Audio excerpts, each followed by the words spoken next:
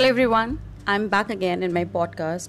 This channel is all about what you want to know and things that we can feel like relatable.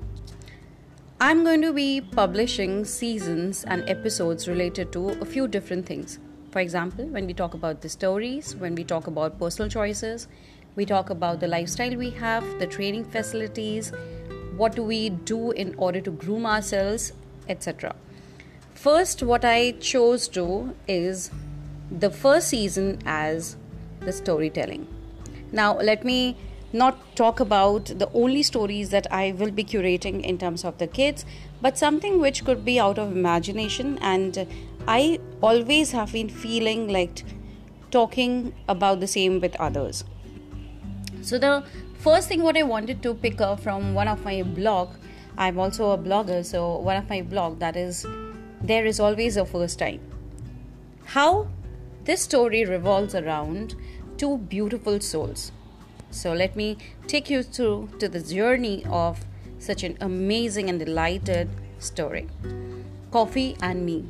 I so much owe to that coffee. I'm not a coffee person, but I remember one evening I was sipping a cup of coffee in hand and glaring outside the window of the cafeteria. No, nothing unusual about it, but wait, let me take you through the tour of what I saw. The couch beside me was empty and I had no one to talk to.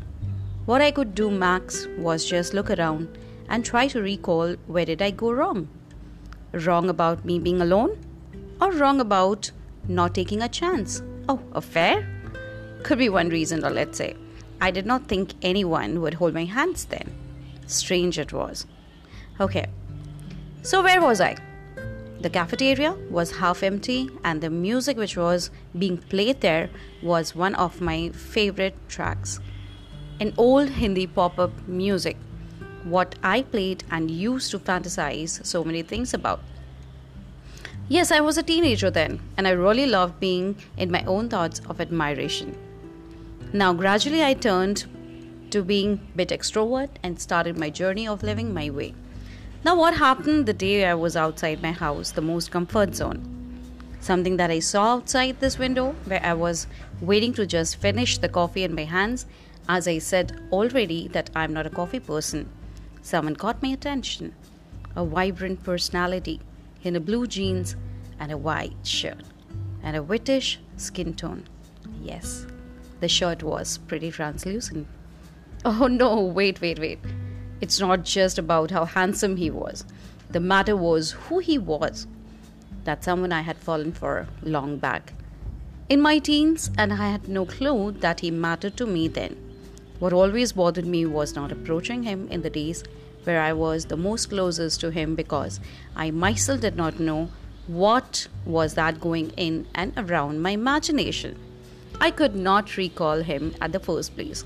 But when he had a glance towards the glass window of the cafeteria, I almost lost my breath.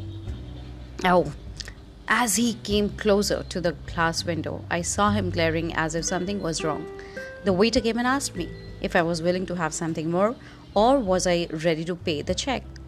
I was like, I'm done and would like to clear the payment. Meanwhile, he entered the cafeteria and I looked with much love into my eyes. More than his appearance, his eyes and voice played a vital part as if those had to say a lot but could not. This time I went outside after clearing the bill and when I turned back I saw the glass window was blurred from outside, which means nothing was visible and it was just him staring at something on the glass. So I was about to leave the premise and the waiter came running behind me to say that I had left my mobile there inside and that I had to collect it from the billing counter. Just when I had entered through the door again, that man was standing near the billing counter to hand it over to me as if he was the one to find out that someone.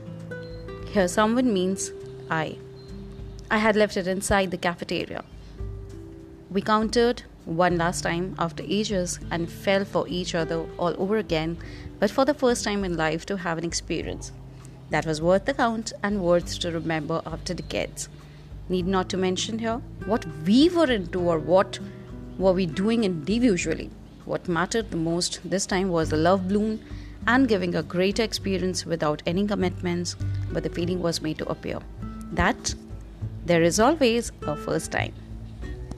So, here is the end of my first story, which I had curated out of my imagination.